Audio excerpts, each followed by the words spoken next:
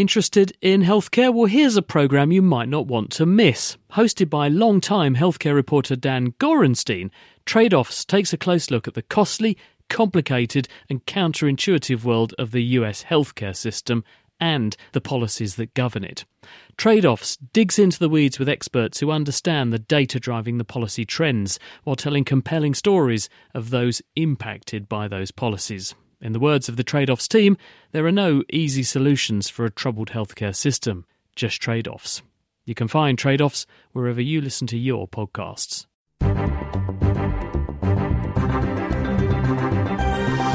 It's science, but not as you know it. The Naked Scientists. Hello and welcome to The Naked Scientists with me, Helen Scales, and Dave Ansell. Hi, Dave. Hi, Helen. Coming up this week, we'll be hearing slightly sad news about the state of the world's oceans, and on a lighter note, how science can help us build the perfect sandcastle. And Chris has popped across the pond this week and is all the way over in Boston, Massachusetts. We'll be catching up with him later to find out how he's getting on at the AAAS Science Conference. Also on this week's show, we're looking at the science of transplants. We'll hear about a new technique that can keep a liver alive outside the body for longer than ever before. Plus, Diana O'Carroll will be joining us in the studio for this week's Smelly Question of the Week. And in Kitchen Science, I'll be showing you how we found out that blood flows through your veins. And that's all coming up in today's Naked Scientist. If you want to get in touch, then send us an email, chris@thenakedscientist.com. The Naked Scientist Podcast, powered by UK Fast, the UK's best hosting provider. On the web at ukfast.net. Now, as always, we'll start off the show with a rundown of this week's science news. And I'm afraid I'm going to start off with some rather gloomy news from the world's oceans.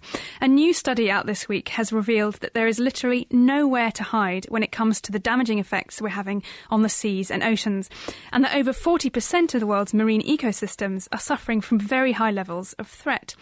Now, a team of 19 international scientists have drawn up the first ever map of the oceans that show where we're affecting them and by how much. Now, the study was presented this week at the AAAS in the United States, and we'll be hearing more news from that meeting in a few minutes from Chris. But to gauge the global impact that humans' activities are having on the ocean, this team looked at lots of different threats, including overfishing, pollution, invasive species, and global warming. They put these all together, this detailed information together about all these different threats across all the water bodies of the world. And then they added the effects up together so that every square kilometre of the oceans was assigned an impact rating ranging from low to high impact. Now, if you take a look at the map, and we'll put a link up on the Naked Scientist website so you can have a look at what we're talking about, you'll see that a lot of the oceans are coloured in yellow or orange. Now, these are the areas where there's a medium to high level impact, and there's really quite a lot of that there. There's also quite a bit of green, which are the areas where relatively low impact is going on, and just a few tiny patches that you can hardly see of blue. Now, these are the areas where there's really suffering from only a very low impact, and they're clustered around the north and south poles. Now, what's really obvious and perhaps most depressing is the red patches, bright red patches where there's really bad stuff going on, where there's multiple threats having impacts at the same time.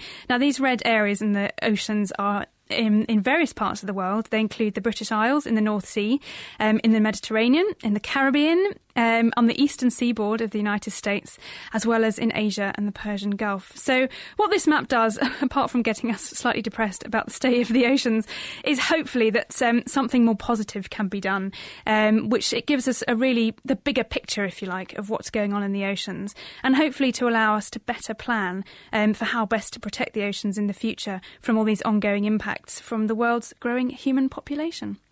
I guess the question for that sort of thing is how bad is a bad threat? Because you can say anything's bad. You could say that two crisp packets in an ocean was a bad threat if you were that way inclined. You're absolutely right, Dave. Actually, it's all relative. You know, if you put anything on a scale, something's good, something's bad. I think these sort of red areas, like these sort of highest impact, I forget exactly how they are measuring what kind of units they're using. But I think what we're looking at there is these multiple really kind of hard hitting effects, if you like. So it's not just areas that are affected by overfishing, but they've also got already temperatures increasing significantly from global climate change, as well as oceans becoming more acidic from increased carbon dioxide levels. So I think, in all these different ways, threats measured in different ways, it's the cumulative effect of all those together that's causing sort of real problems and areas where we're seeing great changes already. So it's not particularly good news, but it isn't the end of the world yet, and we can sort of preempt what's going on and hopefully make a difference.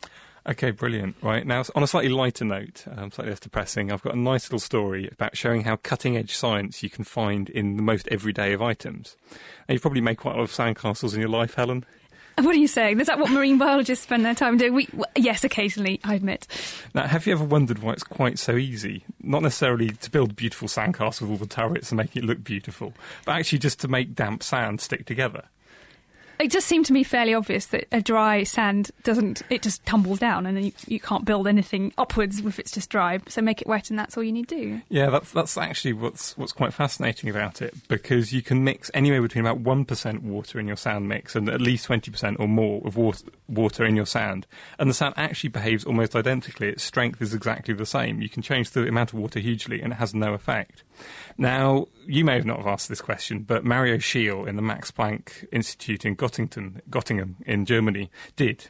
But actually finding out the answer of what's going on is quite difficult, because it's a three-dimensional problem, because you've got all these sand grains all in 3 dimensions and water interacting with it. So you can't just look at it and find out what's going on. So what you had to use was something called an X-ray microtomography. This is a miniature version of a CAT scanner you find in hospitals, which takes a series of X-ray images from lots of different directions and uses a computer to put them together into a 3D model. So you can see where the water is and where the sand is. So they took 3D images, lots of different piles of sand with different amounts of water, and measured the properties of the mixtures as well. Now, what seems to be happening is the water forms little bridges between the sand grains that look a bit like two bells from a trumpet glued together. There's a little bit of water in between the two sand grains. And then the surface tension from this water tends to pull the grains together, giving the wet sand its strength. But you'd have thought the more water you add, the more bridges you get, and eventually it would just get really, really strong. But actually what happens is once you get beyond about 1% of water, you don't actually get that many more bridges, because the bridges tend to start merging together. So instead of getting lots of small bridges, you get the same sort of number of bigger bridges, which aren't actually any stronger than the small ones. So this tends to mean that there's no change in strength at all. Now, this might just sound like fascinating news for the under-8s, but understanding how granular materials behave is really important to understanding how soils behave if you're going to build a building, how concrete flows, and stability of slopes, amongst loads and loads of other things. So is there a secret to building the best sandcastle then? I think basically it is. There's not much of a secret. You can use any kind of huge change. Surely once you get to too much water there, it'll all just sort of fall apart. Yes, if you get far too much water, then you stop getting the bubbles in between. You don't get the air in between, so the surface tension doesn't act, so it gets really weak again. So you've got to have a mixture of the air, the water and the sand to make it quite strong. Now I think we can go over to Chris, who's over in Boston at the AAAS conference. Are you there, Chris? Hello, Dave. What have you been looking at over there? Well, I thought before we started talking about the conference, we should talk about a great bit of science, which has come out this week, a piece of science news which has come from the US, because it's very relevant to science at home, and this relates to the problem of MRSA, the methicillin-resistant Staphylococcus aureus, the superbug, which actually causes about 5,000 deaths every single year in the UK, about 20,000 here in America. And part of the problem why it's such a virulent bacterium is because not only is it resistant to antibiotics, but these bacteria have evolved very clever strategies that enable them to outpace or outwit our immune system. Now, if you look at Staphylococcus aureus, which MRSA is a form of, when it grows in a dish, the colonies are a bright yellow colour. And the reason that's why we call it golden staph. But the reason they're bright yellow is because staph makes a chemical called carotenoid. And these carotenoids are antioxidant molecules. It's the same family of chemicals, actually, that make carrots look orange. But they're very powerful antioxidants. And one of the ways in which our immune system tries to destroy bacteria is by cells called phagocytes, neutrophils, releasing things like free radicals into the environment where the bacteria are. And those free radicals then jump on the bacteria and damage them. But because the bacteria are stuffed with these antioxidants, it stops them actually being damaged, and so the bacteria can grow unimpeded. What a group of researchers, including Victor Nizet and Eric Oldfield here in the States, have done, though, is to actually look at how they make that yellow pigment, the carotenoid pigments, and to find out whether they can stop them making that. So the first sort of breakthrough was the guys at University of California, San Diego, Victor Nizet and his colleagues. They knocked out the genes in the bacteria that enable them to make this yellow pigment. And they found that these Staph aureus bacteria, when they did this to them, became vulnerable to the immune attack again. And then Eric Oldfield at the University of Illinois noticed that the chemicals that the bacteria used to make these carotenoid chemicals are identical to the building blocks used in the human body to make cholesterol. So he wondered, if we give bacteria cholesterol-lowering drugs, will this stop them making these antioxidants, and will this make them effectively vulnerable to the attack of the immune system, so you can turn a superbug into a sensitive bug again? So they found some families of chemicals, and these are called squalene synthase inhibitors, and they were an early generation of cholesterol-lowering drugs. They're not used anymore, but they were tried for a while. They started adding them to Staph aureus, and the staph became fully sensitive, and the immune system could destroy Staph aureus much more easily. And so they're looking at these compounds. One of them is called BPH652. They found it's very effective, and because it's already been tested in limited clinical trials on humans, it could well make a very valid contribution and be added to our present spectrum of things that we use to tackle bugs and bacterial infections in patients. Chris, is there any reason you think that this kind of approach might not lead to the kind of resistance that we're seeing already in the future? Is there any reason this might be more effective at preventing that kind of resistance happening in these bugs? I think that there's every reason that the target, the enzyme that this drug hits, could adapt in the same way that bacteria do become resistant anyway, but at a time when we're running out of options therapeutically, and that there are bacteria knocking around now that are increasingly resistant, some of them resistant to pretty much every antibiotic we have, the more chances we have to stop them and the more ways we have of making them vulnerable, the better. So it's not a question of saying we shouldn't do it because it will eventually get some kind of resistance on the part of the bacteria. That's probably an inevitability anyway, so it's just an additional thing we can do to try and make these bacteria vulnerable and make patients better. One other thing, Chris, if these carotenoids, could you get lots of them by eating carrots, and that make your body less able to fight bacteria, any other bacteria? No, because the bacteria are making these things and putting them inside their own bacterial cells in just the right place to mop up the free radicals that the immune system would squirt onto them. Carotenoids are very useful and very important in our body, and beta-carotene, which is the orange chemical in carrots, is two vitamin A molecules stuck together. And when you eat the carrots, the two molecules are cleaved apart, and you end up with vitamin A in the tissues where you need them. And so we do need carotenoids and antioxidants in our body, and they end up in the right place. So paradoxically, being on antioxidants might help your immune system to work better, not disable your immune system. So there's no danger that by boosting your own carotenoid count that you'll be making yourself more vulnerable to infection. That doesn't happen. Sounds like great news for those kind of problems we have with bugs. But Chris, you're over the pond in the States. What's up? Tell us about the AAAS. Well, this is the American Association for the Advancement of Science, which is a big organisation in America that publishes the journal Science. And every year they have a conference, which is in a different US city. So last year it was in San Francisco. The year before that it was in St. Louis. This year it's the turn of Boston. And so, funnily enough, we've got a programme from two Cambridges this week, because Cambridge, Massachusetts, where I am, just up the road, is the Cambridge on this side of the Atlantic, and you're in the Cambridge on the other side of the Atlantic. But what we've had is a series of scientists who are publishing new work, newly emerging results, and it's really being showcased here at the conference. And there was one thing which really caught my eye yesterday, which was presented at one of the press conferences, and I thought I'd talk about that for a second, which is that we've all heard the myth or the claim that if you put estrogens into the drinking water, or into the river water, then you can end up with fish changing sex and becoming females if they're male. That's if things like with women taking the pill, is that right? That it gets into the toilets, and that when we urinate, and that gets into the water systems. Is that one way that estrogen gets in the water? Yes, that's right. So it gets into sewage treatment, and it comes out of the sewage into the river water if you don't treat the sewage properly. And there was a claim that it would make fish change sex, but it had never been properly tested thoroughly and scientifically. It's just observational. And so a researcher called Karen Kidd, and she works in Canada, the University of New Brunswick, got permission to do a 6-year experiment where they took a lake and they added female hormones, estrogens, like you would find in the oral contraceptive, to this lake every year for 3 years to get the same concentration in the lake water as you would see in rivers downstream of sewage outflows. And they monitored what happened to the fish population. And they confirmed very quickly that certain fish, such as short-lived fish like fathead minnows that live in these lakes, very quickly the males began to feminize. So they started producing egg proteins, they started producing eggs in some cases, and also their fertility went down. So the population of those fish quite rapidly crashed. And the reason it crashed, they found, is because the fish are very short-lived. They only live for 2 years. They breed and then die. And so if you have short-lived populations of fish like that and you stop them breeding, then the population will dramatically reduce. So it does have a big impact. But then there was a really big twist in the tail, and that is that there was an unforeseen effect, and that is that there are fish that eat those fish. And so big, long-lived fish that aren't affected by the estrogens, because they're losing their food source, their numbers drop down as well. So there's a sort of double-edged effect of estrogens in the drinking water, which is pretty bad news. But there is a silver lining to the story, which is that the estrogens are relatively easy to remove from the drinking water, and they only have a very short half-life of 12 days in the environment. So if we clean up the sewage a bit better, then we would hope that the fish populations will recover, because in this lake in Canada, after just 3 years, the populations got back to normal once they stopped adding the estrogens.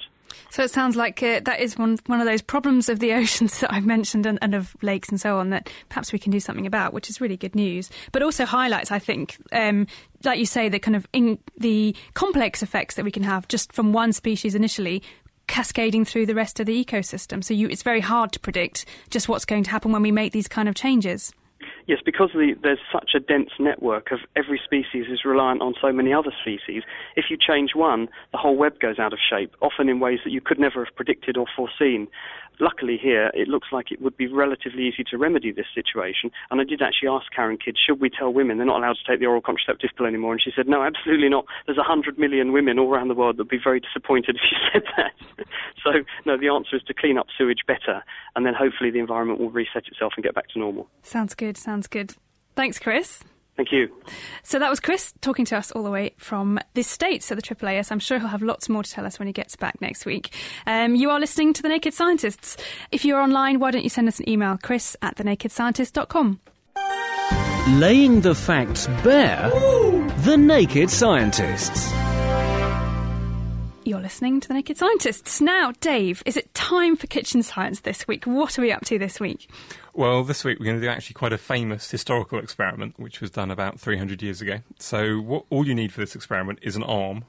Ideally one with some... I have a couple of those, that's fine. That's always a good start. Good. Ideally with some nice prominent veins. So if you don't have any nice prominent veins, just wander around and find someone who has. OK, right, look out for some veins. Excellent. And the other piece of technical scientific equipment you need is a couple of fingers. Right, I can do that too. Good. So what you want to do is find a vein on your arm, put 2 fingers on it, and then push down, and then push the finger which is closest to your body away from the other one, and just squeeze it along the vein, and you should find that the vein becomes a lot less coloured. OK, so it doesn't matter exactly where on your arm this is, as long as it's somewhere that you can see. Yeah, a good veiny bit, which you can see nicely. Right. So I can see you're trying this now on your wrist, so that's good.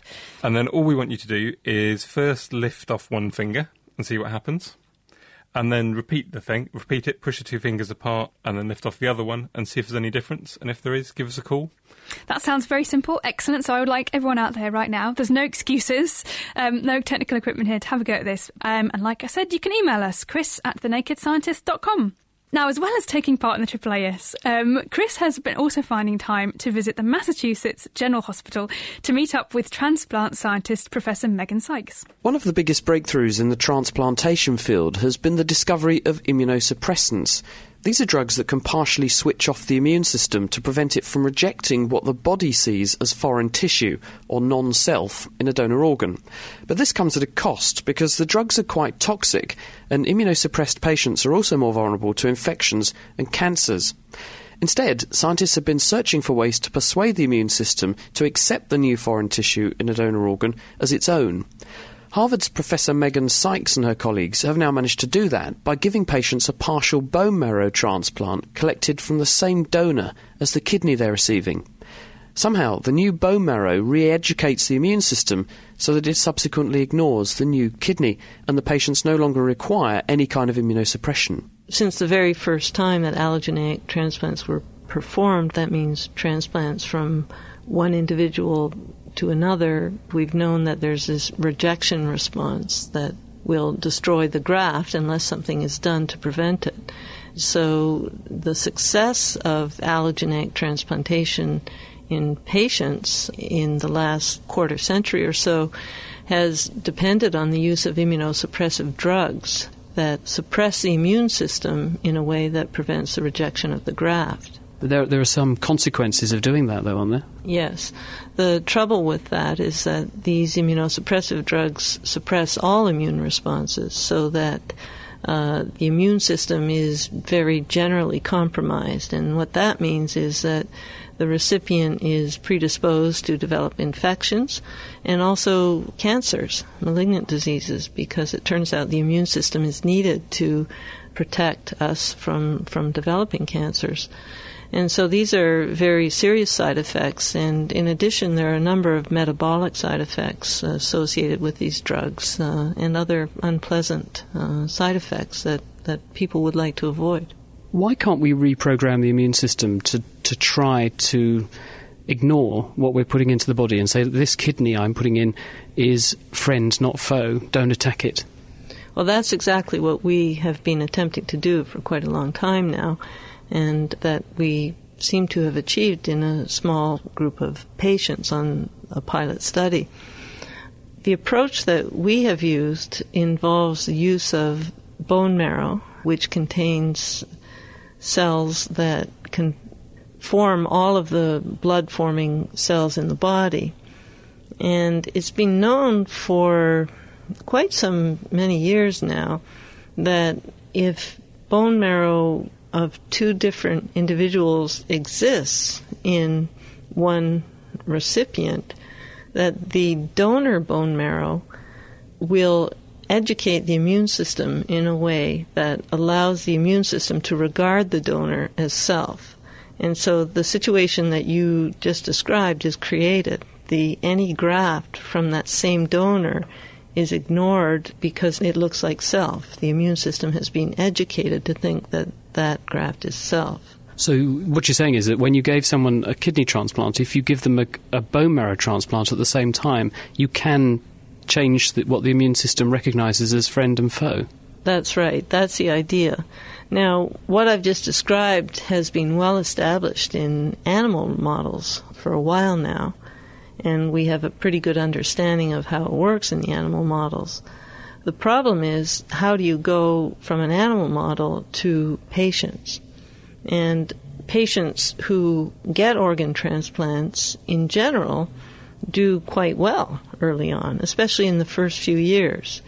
Another problem that I haven't mentioned yet with organ transplants as it is performed is that despite all the chronic non-specific immunosuppressive therapy, there's a late phase of graft rejection called chronic rejection that really hasn't been improved by all this immunosuppressive therapy. So many grafts are lost in the 5, 10, 15-year period after the transplant. If we had this state where the immune system is re-educated, as we've described, not only would we not need immunosuppressive drugs, but this more chronic type of rejection would also be prevented. So could you just talk us through step by step what you did in the pilot study you've done with these patients?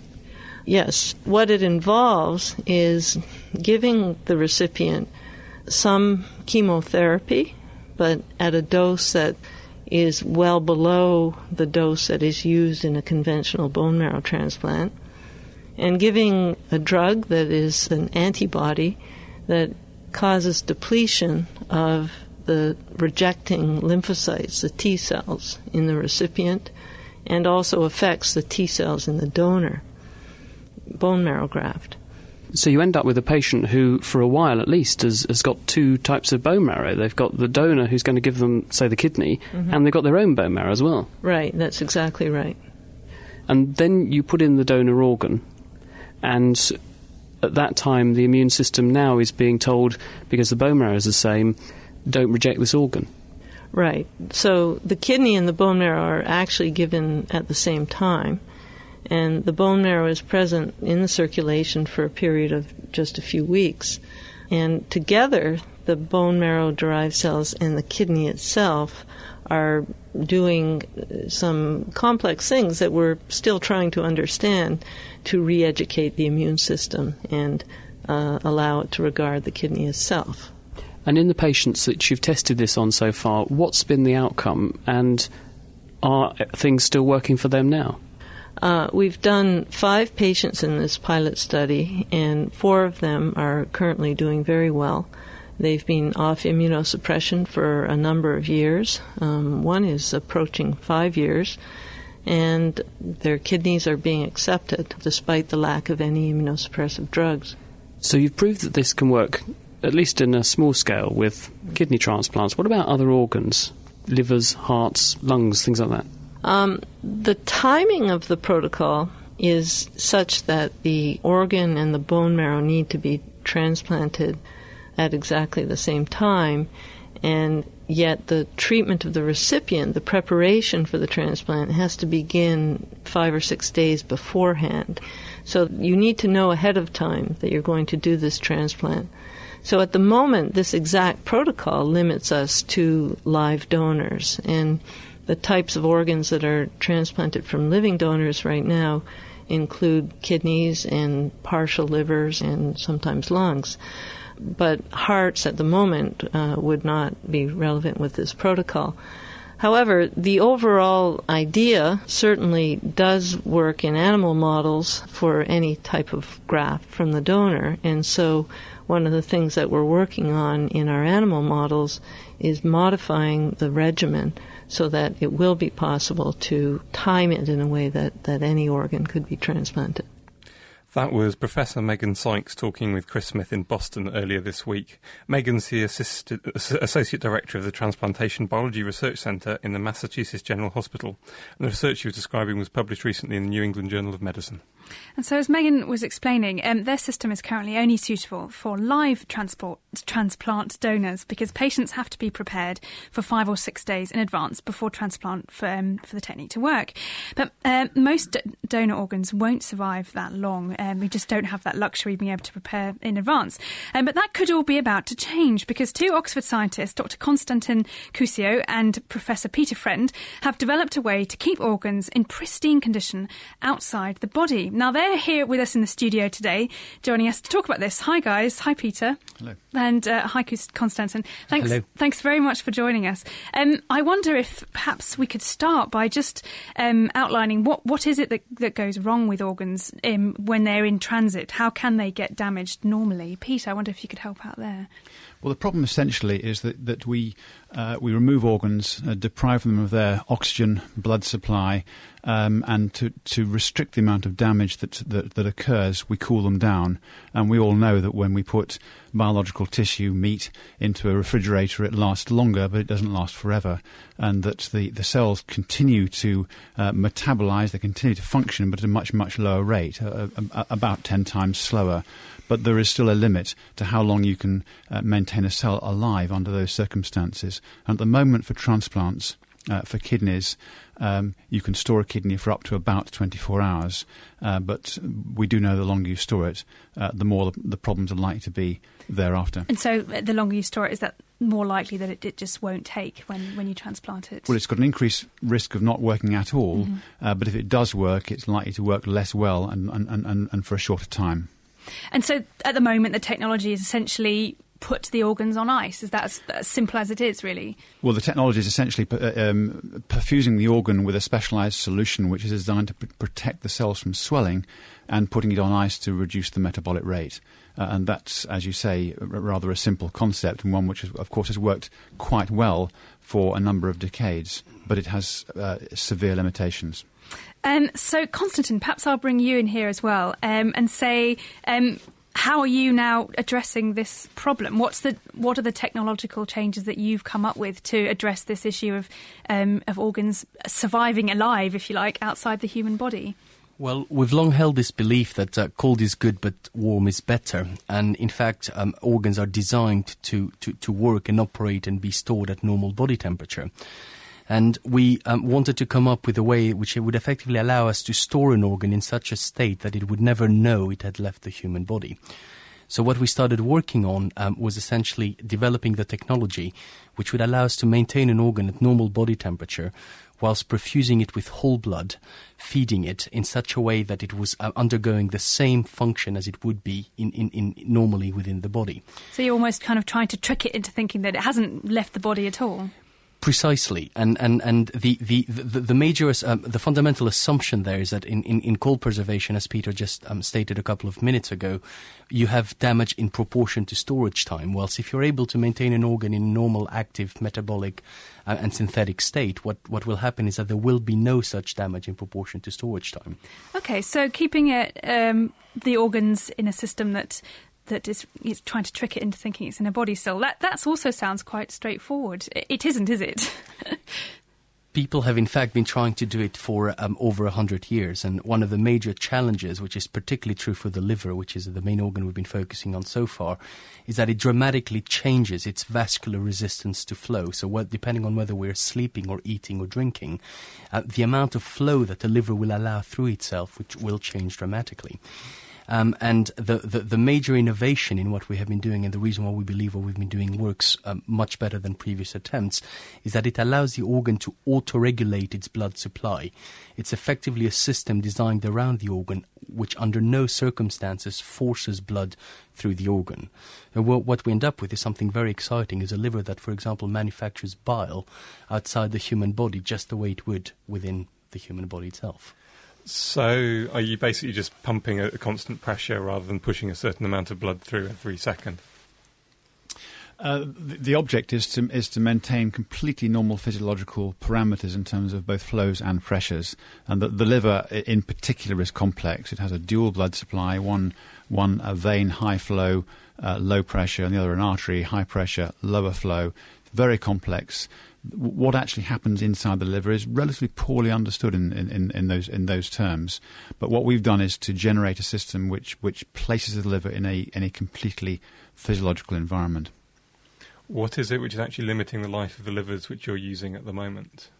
We haven't tested the hypothesis, as it were, to destruction, so we don't know. We know that livers will survive and function apparently normally in isolation for periods of up to 3 days. We haven't done the ultimate experiment, if you like, to see how long they will go. But there are some complex sort of biomedical engineering challenges in terms of, for example, damage to red cells in an artificial circuit, which will become limiting at some point. The major limiting factor so far, if I may add, has been lack of sleep for the investigators concerned. Because at 72 hours with a given team of a given size, eventually someone has got to go to bed. But we very much hope that with the advances of automation and integration that we're quickly getting into, we'll be able to test it to destruction. So if you can keep the liver for a long period of time, does this mean that you can match donor livers to people who are recipients much better, because you don't have to have them both ready at exactly the same time? Well, there are two huge potential advantages, one of which is we can start to take organs that we would previously have been discarded, organs that have been damaged, organs that are causing concern as to whether they're going to work.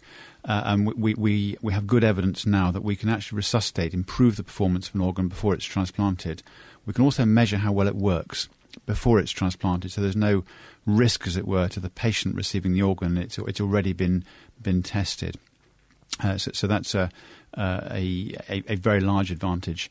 The other advantage, which I think you were alluding to, is if you can keep the organ for long enough, you can start to do some very complex interventions in terms of the matching between the donor and the recipient.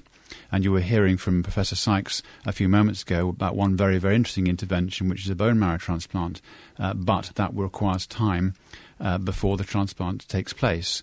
Now, this sort of technology starts to open up strategies of this sort, not just the one that we've heard about, but others which would improve the immunological outcome following the transplant.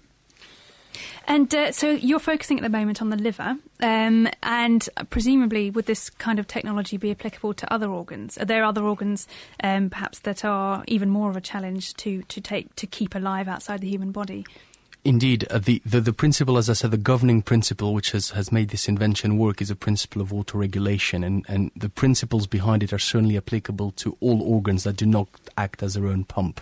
So all organs excluding the heart, and in particular the liver, the kidney, the pancreas, the small bowel potentially, the lungs in isolation are all potential candidates for use with this technology.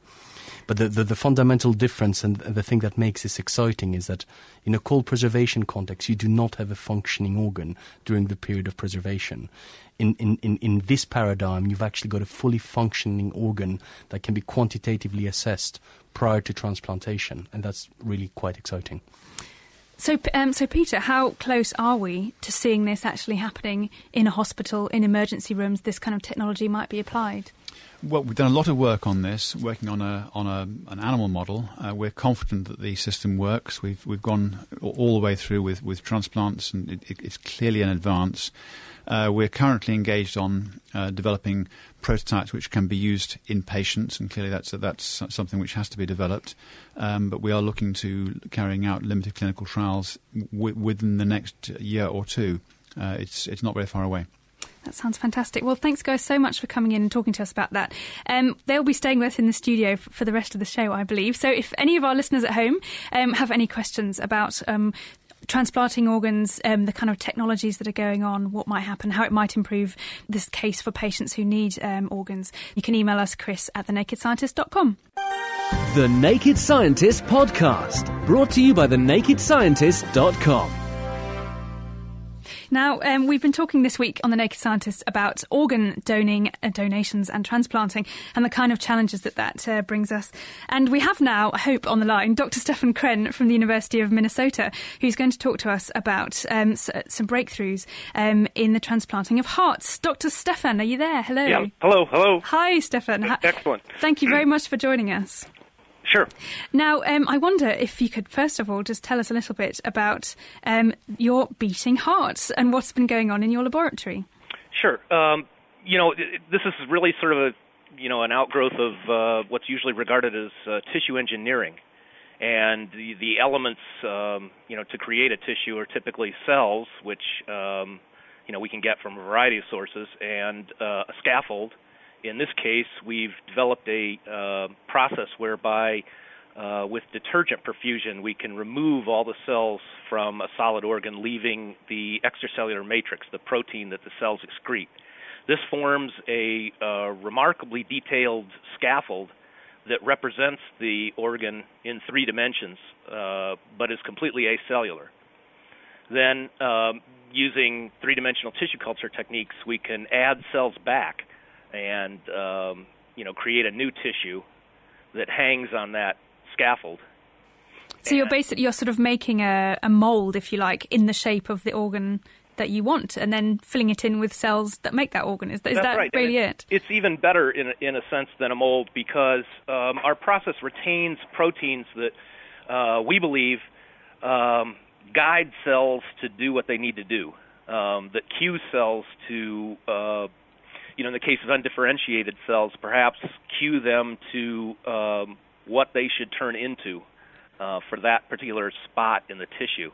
So there's sort of almost like some kind of instruction manual inside the structure which you've got left, which tells a stem cell that you should be part of a blood vessel, or you should be a muscle cell or something. That's right. That's right. And so we're hoping to understand that cell signaling phenomena, and B, use it to our advantage to create the details in a tissue that we wouldn't be able to do just by providing cells alone.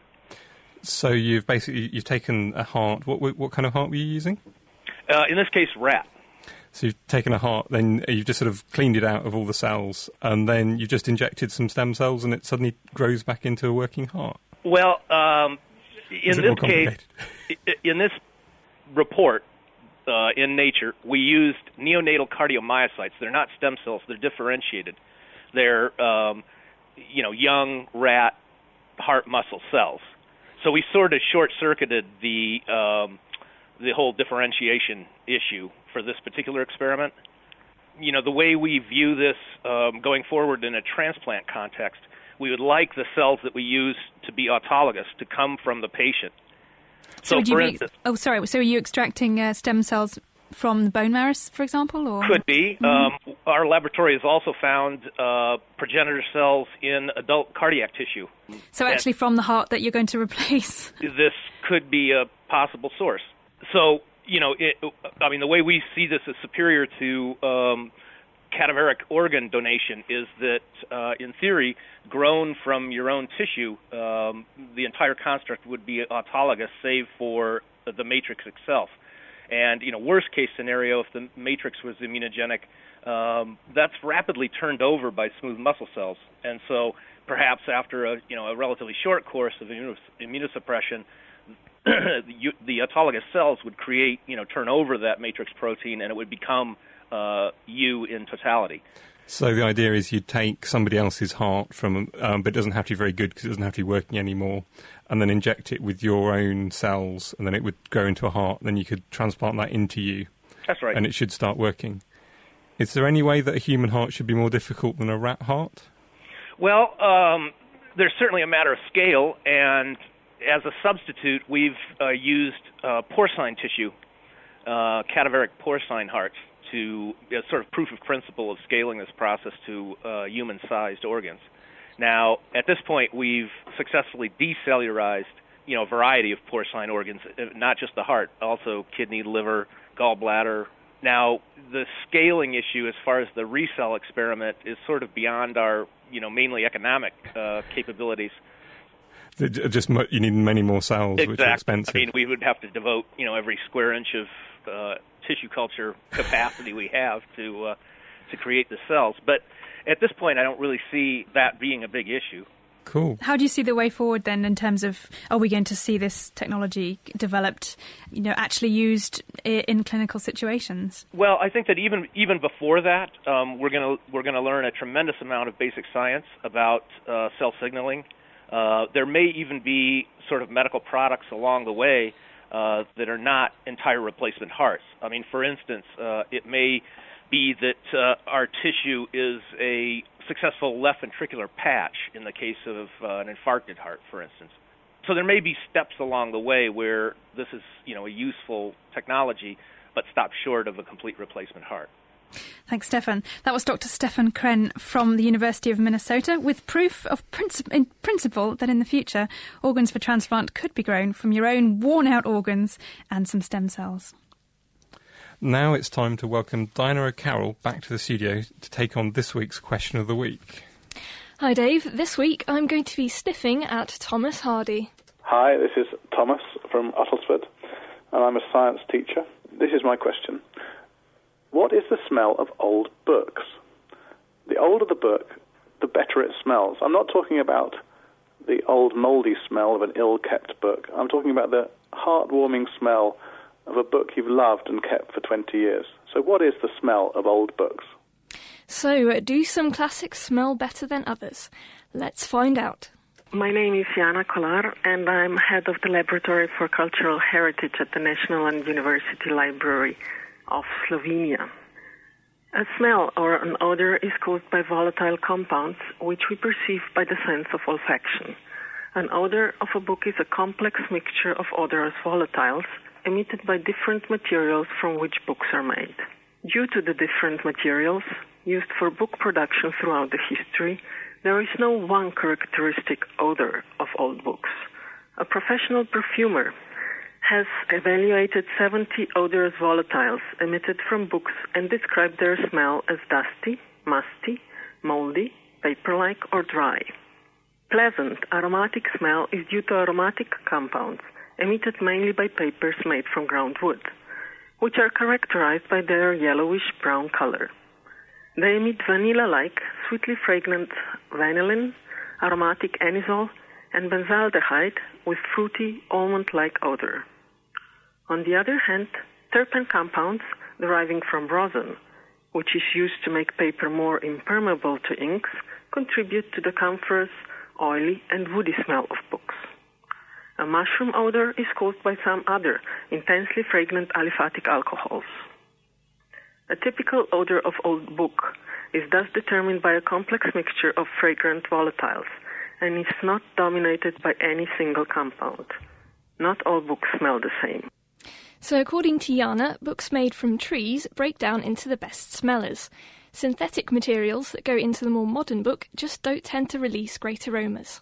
Also, Eric on the forum got it exactly right, and also added that before the 19th century, water resistance was obtained by using animal glue from bones. This is where the term rag and bone man comes from, because these were collected by people wandering around with horses and carts to make glue out of. We now use papermaker's alum, which is aluminium phosphate, to fix the resin and prevent it from being broken down by water. So the old way is best then, in terms of getting the best smelling book, I think.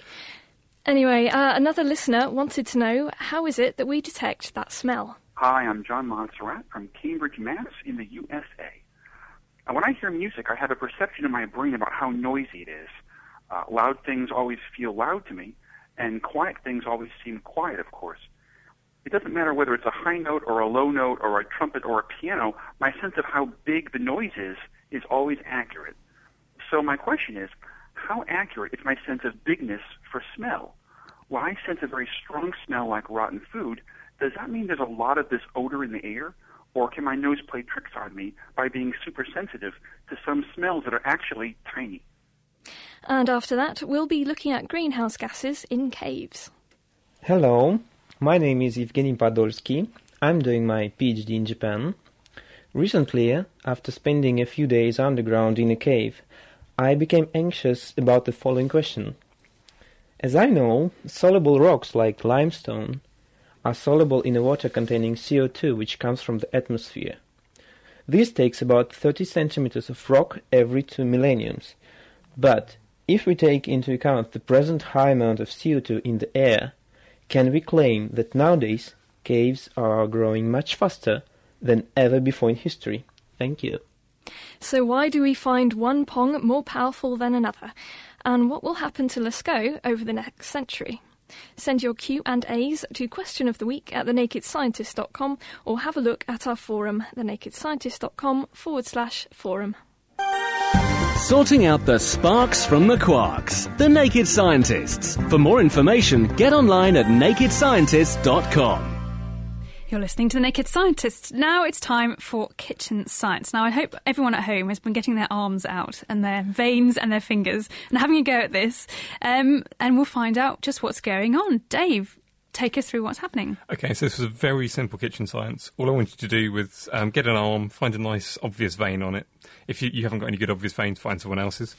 So Helen's got a few good ones. I've got a few, yes, they're not bad. Okay, so then put 2 fingers onto the vein and then move one away up your arm, and you should find that the vein seems to have disappeared. So you start with your fingers together and then split them apart by moving one closer to you. Yeah, and you should find the vein looks like it's disappeared. It's gone, yep. And if you lift up the finger which is furthest up your arm, not a lot seems to happen to it. No, nothing's disappeared. Yes, it stays disappeared in my case. But if you lift up the one which is furthest down your arm, nearest your hand, you should find... What happens? Oh, it seems to have filled back up again. Yeah, it should fill straight back up again. It's actually an experiment done originally by a guy called William Harvey. He was a doctor in the 16th and 17th century. He came up with the idea that blood actually goes around your body. That seems something fairly obvious that we know of and we're fairly sure of, but I guess we haven't always known that. Yeah, I mean, it seems obvious to us now because we've got microscopes, we can see what's going on. But actually, your blood comes out of your heart, goes up to your lung, goes up through your lungs, then it gets spread up into these tiny, tiny little blood vessels called capillaries. It goes through those and comes back through the veins, back to your heart again. Then it goes out to your body through big arteries, then spreads out these little tiny capillaries, then gets collected again by veins and comes back down. The problem is, hundreds of years ago, these capillaries were so small no one could see them. So it just looked like the blood was going out, disappearing and coming back again. This means that an ancient Greek doctor called Galen thought that all the blood from your arterial blood, the red blood which is coming away from your lungs, was made in your lungs. And also your venous blood, the stuff coming from your veins, was actually made in your liver. It was just kind of getting made there and then getting eaten in the rest of your body. So he thought we had two sort of blood systems going on independently of each other. Yeah, and it was kind of getting created and destroyed. Now, William Harvey did various experiments, including this one, to show that the blood was definitely flowing through your body. And that experiment, what it's actually showing is that the blood can't go the wrong way down your veins. It can only go back up towards the centre of your body. It's because there's a series of little valves inside your veins, which mean that it's much easier. So your heart pushes one big push, pushes the blood around, and then if you didn't have little valves inside your veins, it would just kind of run backwards. As the heart's kind of stopping to pump again, kind of it's relaxing and then pumping again. You'd have a sort of suck back almost. Yeah, but with these little tiny valves, it keeps on going and it's much more efficient and you waste lots less energy in your heart. And he also did various other experiments, including measuring how much blood the heart could pump during a day. He reckoned it was about 270 litres, which would be far too much for your body to be making and then destroying again. But actually, he seriously underestimated this because he thought no one would believe him that it could be pumping that much. It's actually near about 6.8 tons. So this little tiny experiment he showed to King Charles, and his ideas eventually became what we now think is absolutely obvious. Excellent. So I hope you enjoyed that kitchen science at home. A very nice, simple one. Show your friends at school tomorrow. Have a go at it and actually show that you've got valves in your blood vessels, doing a good job of keeping your blood going round, which I think is very relevant to the study of organ transplant that we're talking about. Now we're going to have a couple of questions have come in over email. One for you, Dave. This is from Mike Jackson in the USA, and he says, as far as I know, plastics are synthesised from starting ingredients like oil. Will it be difficult to make plastics as world oil supplies are depleted in the future? I can imagine a world where we are less dependent on oil for energy, perhaps, but do you think we'll still need them for plastics, and will that ever go away? What do you reckon, Dave? Most of the plastics we use at the moment are manufactured from oil. You break up long chains. You tend to get small gases, things like ethene, out of oil refinery. You cook up crude oil very hot, you get some useful gases, you can then react them together and they stick together, so you get lots of little units stick together and form long chains, which are called polymers, which is what pretty much all plastics are made of. Now, there has been a lot of research recently into other ways of making plastics, both in case we do run out of oil, so there's other ways of doing it, so using biological feedstocks mostly, and also so you can make plastics which are more biodegradable, because we're making these plastics from oil in a way very alien to organic processes. Organic things can't break them down very well. So there have been various things, including genetically engineering bacteria to produce the precursors to making plastics, or even making the whole plastics themselves, and then you kind of mash up the bacteria and extract the plastic, and you can get a beautiful plastic out. Various of these, either you can try and make a plastic like a present one, you probably couldn't make something like polythene, but there are many other plastics with similar properties which you could use. And they are doing basically the same job, if not slightly better, because they aren't going to persist in the environment and cause huge pollution like normal plastics do. So it's the same kind of stuff, really. Yeah, I think quite a lot of, I think more and more of them are being used. I think even some they're even going into mobile phones these days. So yeah, I'll give it a few years. Hopefully, as long as oil doesn't run out tomorrow, we should be able to get around it. I've got an email here from Paul Morgan. He says, great show. He always listens to the podcast. His question is, why do my saucepans that I put in my dishwasher never dry properly, unlike the plates, etc.? The pans always have water left in them, whereas the plates are bone dry. His guess is that it's due to the Teflon coating, keeping the water in larger globules. What do you think, Dave? OK, I think there's probably a couple of effects here. The thing which dries out, what you've got to do when the things dry out, you're making the water evaporate. This takes a large amount of energy. So that energy, you've got quite a lot of energy in a hot thing. If it's been in the dishwasher, it's been heated up to 70, 80, 90 degrees centigrade, it comes out, it's got lots and lots of heat. What you need to do is transfer that heat to the water.